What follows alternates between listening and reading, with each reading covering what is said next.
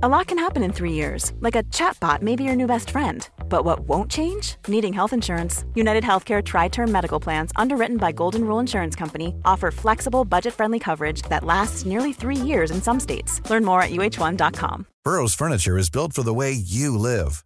From ensuring easy assembly and disassembly to honoring highly requested new colors for their award-winning seating, they always have their customers in mind. Their modular seating is made out of durable materials to last and grow with you. And with Burrow, you always get fast, free shipping. Get up to 60% off during Burrow's Memorial Day sale at burrow.com/ACAST. That's burrow.com/ACAST. burrow.com/ACAST. This is the Ocean Protect podcast, talking about the issues that face our oceans and what we can do about it. Presented by Ocean Protect, committed to change. Peter, Jan Cole, welcome to the Ocean Protect podcast. Yeah, thank you. Now, I actually came across your name probably about 2 years ago now. It was a National Geographic article, Tires, the Plastic Polluter You Never Thought About. You were cited in that article, and as was one of your papers that you published. To be honest, I've never really thought about it before. I guess one of the beauties of this podcast is we get to learn so many cool things. And one thing we often find is that we learn things we never really thought about previously. And I've never really thought about tires as a significant source of plastic pollution, but certainly the research that you've done and a small group of others have shown that it actually is a very significant source of microplastics in our ocean environment. I'm keen to sort of delve into the detail around your research, but I guess first up, you're obviously calling from the Netherlands? Yeah, it's from the Netherlands, say Northwestern Europe. So obviously we're on very different timescales, so it's very early in the morning where I am in Australia, but I'm guessing it's quite late at night where you are. Yeah, it's in 2 hours it will be midnight here. Oh, wow. Well, certainly appreciate you sharing your time this evening. You're studying at the University of Netherlands, but you've obviously got a full-time job doing something else. Is that right? Yeah. When I started my job, say 40 years ago, it was in constructing of medium voltage switchgear. So for the electricity transport net. Mm-hmm. And then I should do a project management course, and then I chose one at the Open University. So I started there. And then just for fun, I did a geology course there, and then it stopped a while. And then when my children came off school, I had some time. I thought, let's do some studies again at Open University. And then started environmental sciences there. And one of the courses I had to do then, it was in the 2010 about. Then I started again there, so 10 years ago. For a certain course, you had to do a presentation of and a study. And I thought, let's do tire wear, because tire wear, I went to the Plastic Soup Foundation. Yeah. That's a Dutch NGO on awareness of plastics, debris, and fighting it. And they had a science cafe here in the neighborhood, and I went there. And on the way back, I saw a newspaper in the train, and it showed a Formula One track. On the track, there were all those rubber crumb. I was thinking, where would that end? So I did some literature study, and then wasn't much known about it. You saw there was some literature you could find on the amount of wear from a single tire from a car, but not the whole figure. And then I thought, let's do for the course. Let's figure it out for Holland. And then I did it, and then it came out. It was just over 0.5 kilogram per person in Holland. So for the 17 million people living in Holland, it was about, for each of them, more than 0.5 kilogram. And that's where these numbers get absolutely staggering, don't they? Like, I guess we sort of need to backtrack a little bit, but yeah, like the numbers you're talking about in terms of the masses of microplastics entering our environment, particularly our waterways and oceans from tires, is a substantial amount. And again, it's not something that I've even really considered. And I guess prior to your research, and I guess having this light bulb moment, thinking about the Formula One tires and thinking, I wonder how much and wonder where that goes.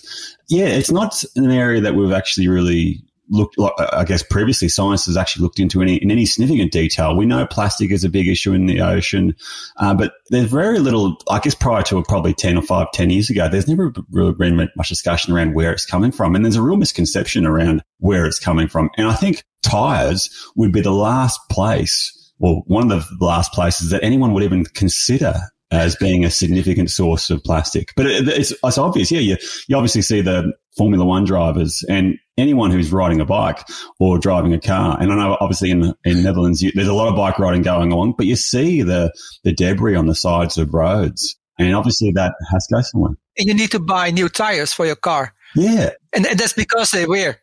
And this is a really interesting stat I saw out of one of your papers I'm keen to hear it from you. How much weight is actually lost over the life of a tire from your research? It's about 15% of a tire that is lost. Yeah. Depends a little bit on the type of tire. And in Europe, you have the summer and the winter tires. Yeah. And you can wear a summer tire down to 1.6 or 1.4 millimeters. But the winter tire, you should abandon at about 4 millimeters. Then the grip, so they will wear less because they all start with about 8 millimeters. Yeah. And one of your papers talks about weight. I think on average, a typical car tire over its lifespan will lose about 1 kilo of weight. Yeah.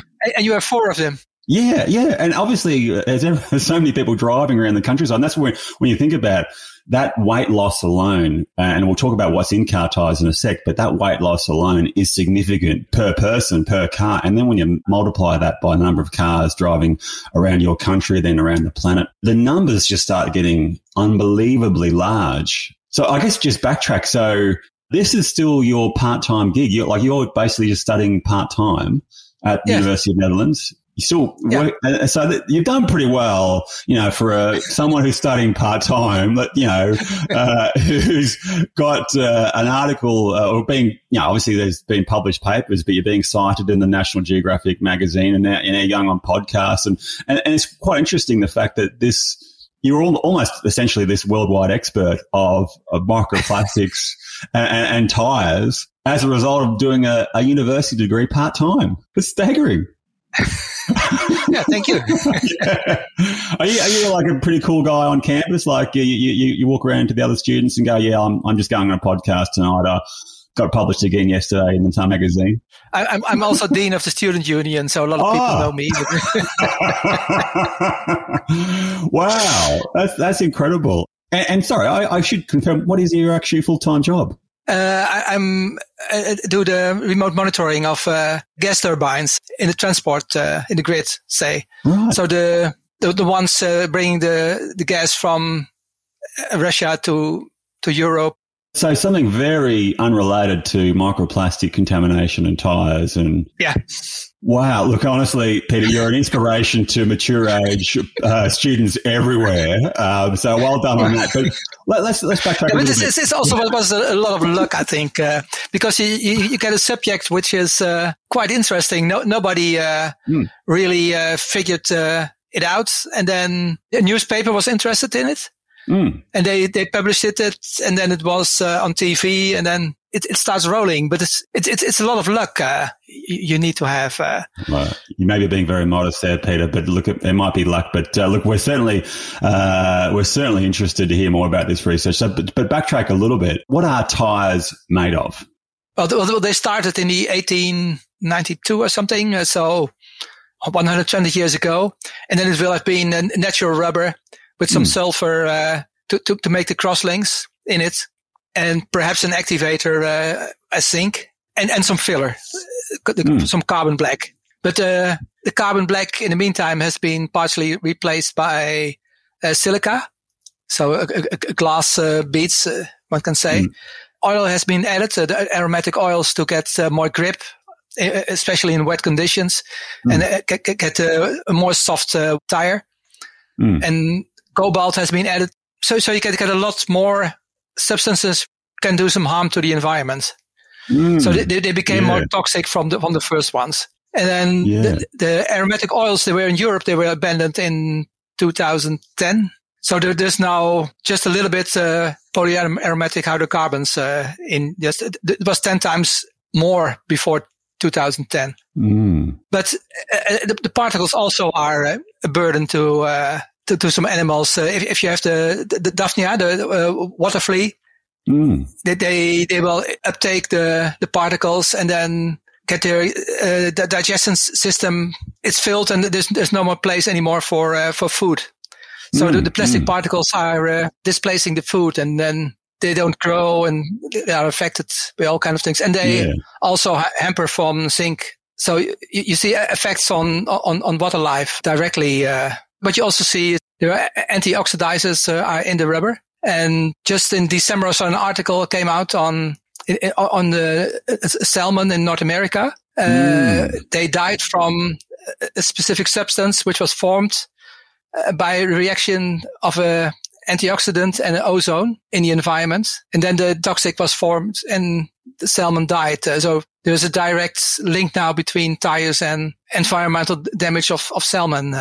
And you refer to that sort of salmon study, and from what I remember, there was a whole bunch of basically salmon dying in this stretch of river, and the scientists couldn't work out what was causing it, and looked almost like a CSI investigation. They narrowed down and they identified that the vehicle tires were the key, I guess, contributor to the death of these salmon. But this is the weird thing, and you sort of cite a sort of the water fleas, but obviously water fleas are just a sort of a parasite or insect that's used as a sort of bit of an indicator to what might actually happen to other sort of species as well. So if obviously all the tires in a solution with some water fleas and the water fleas all die, that probably indicates that tires aren't actually that great. But this is the weird thing I find, is that there's a real lack of science around the impact of tire debris on aquatic species and even humans as well.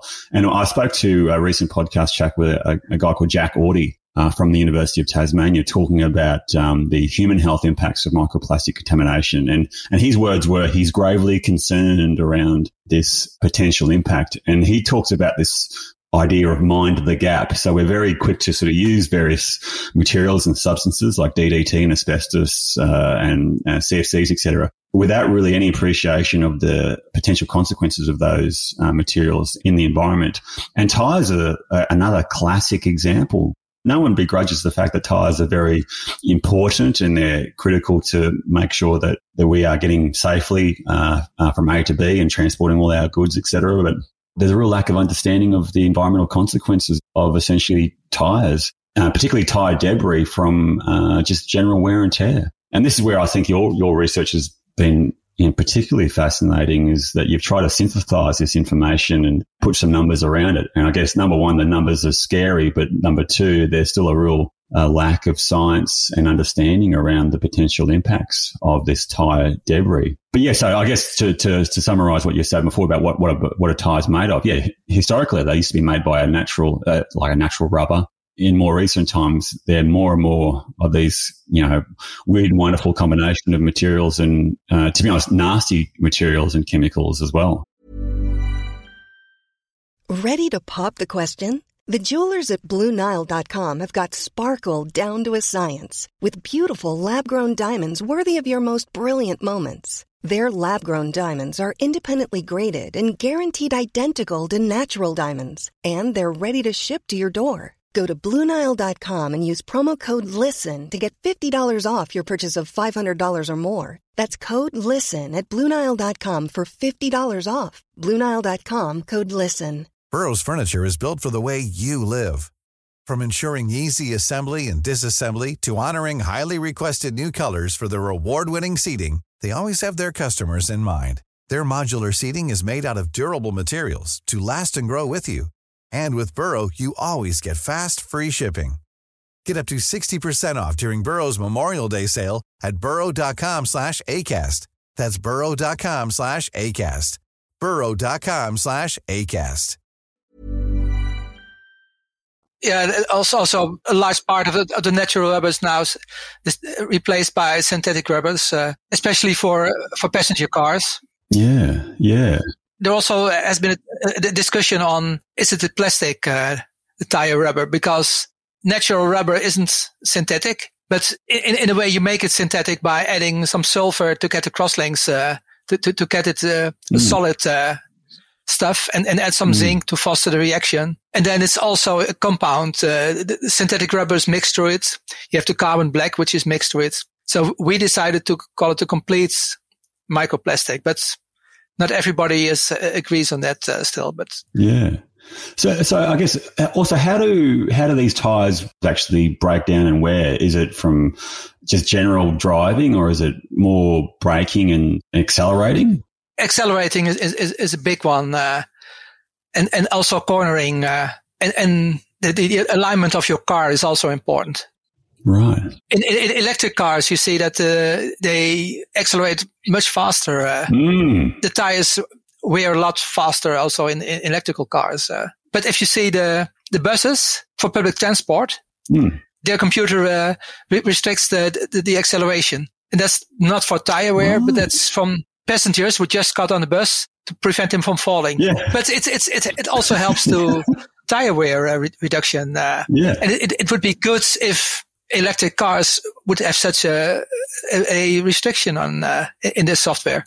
So I guess everyone's seen, someone doing a burnout at the traffic lights and accelerating really quickly. Yeah. You see the black marks on the road. Obviously, if you're braking suddenly, you see the skid marks on the road as well. But yeah, it's you're saying to me it's those two things for sure. But it's just, I guess, general wear and tear as well, like turning corners and over time breaking up. Yeah.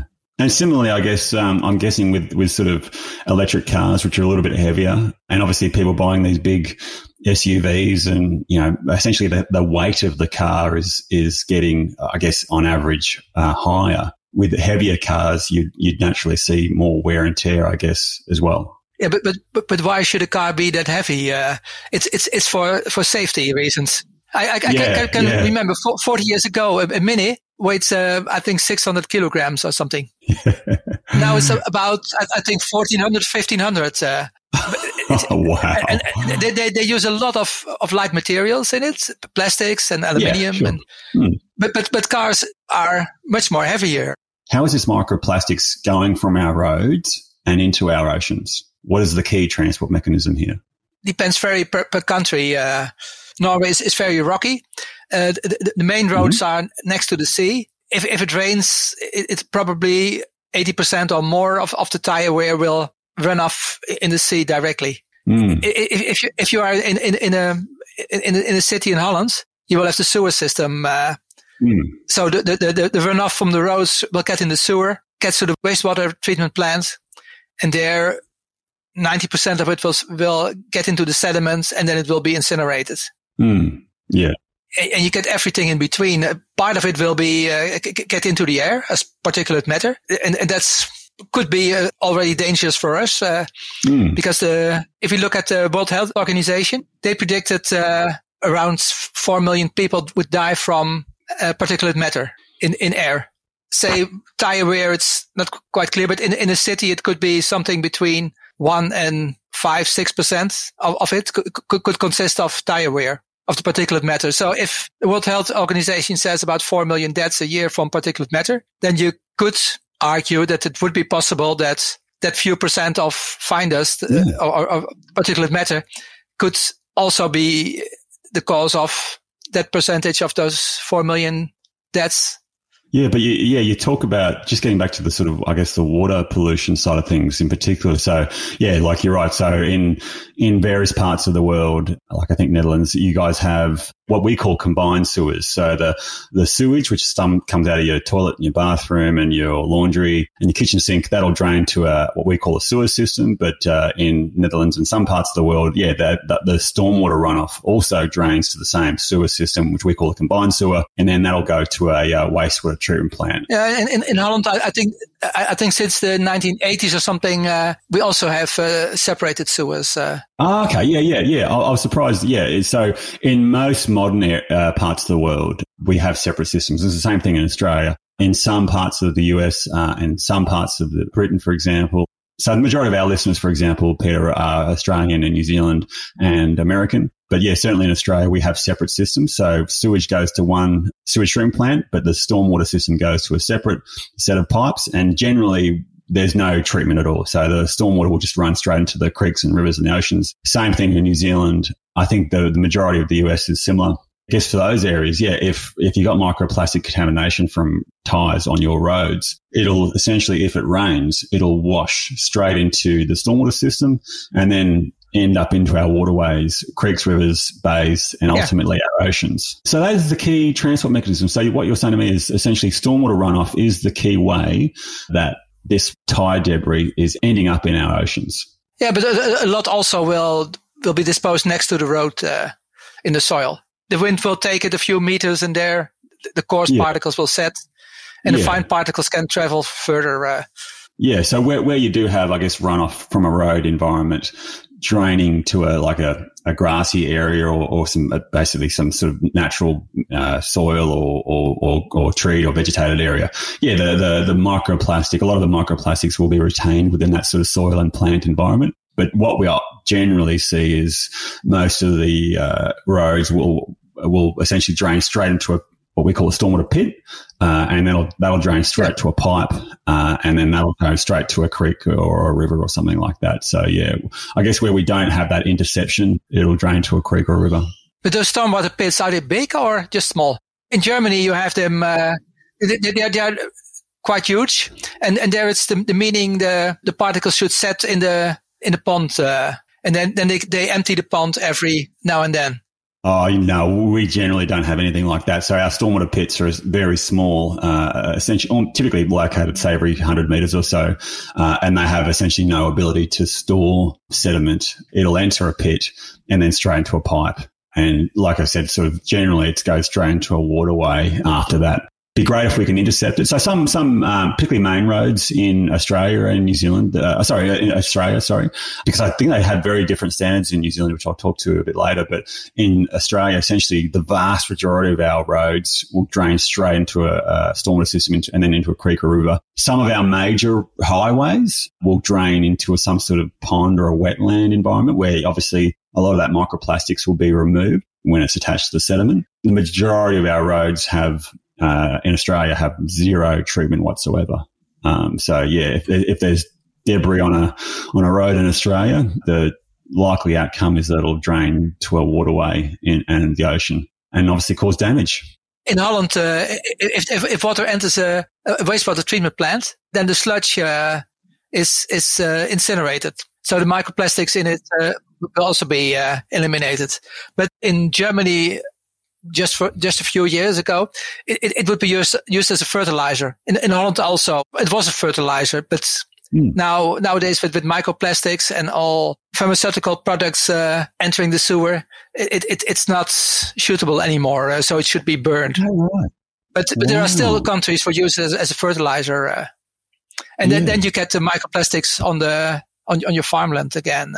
I didn't know that. That's really interesting. And I'm just to confirm, are the wastewater treatment plants, at least in the Netherlands, are they actually quite good at removing microplastics? So is the majority of the microplastics in that sort of sewer water, are they actually removed by the treatment plant? The problem is you only have figures on particles, say 300 microns or 200 microns and up. Right. And then we got figures from Norway and Sweden.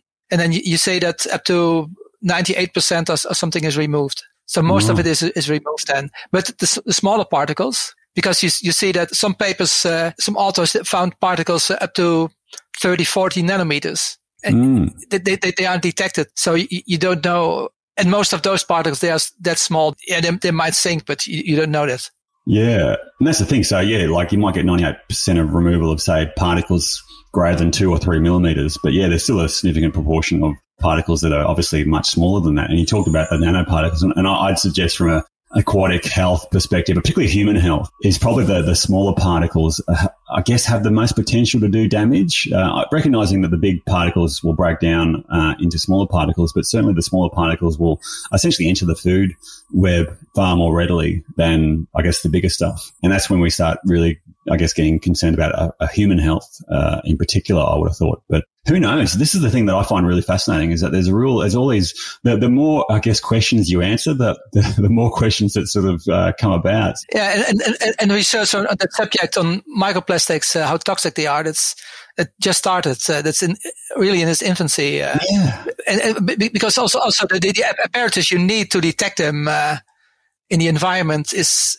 you can detect some bigger particles. Say if you have a tire particle of 100 nanometers, you can't detect it. The very particle, you can pyrolyze it, also make a gas of it, and then look for traces in the particle. But you can't look at the particle, don't destroy it, and then see, oh, that's a tire particle. That's for 100 nanometers. It's not possible.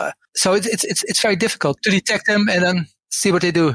Yeah, and this is one of the things your research talks about, is that you try to collate all this data from all around the world, but everyone's using essentially different methods to measure microplastics and communicate their values. And so that was, I guess, one of the more interesting things, is that there's no sort of standard protocol that's utilized globally around quantifying or measuring microplastic contamination. Yeah. That's now the latest discussion in microplastic science.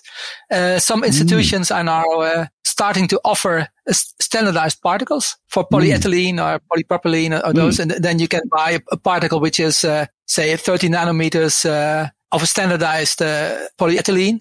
But for tires, they don't exist, and people making their own tire dust. Some use it from cryo milling. So you add liquid nitrogen and then you mill it, and then you get smaller particles from a new tire. Other ones go to you have those road simulators. They take some dust from a road simulator. Tires differ by brand. They have a different recipe.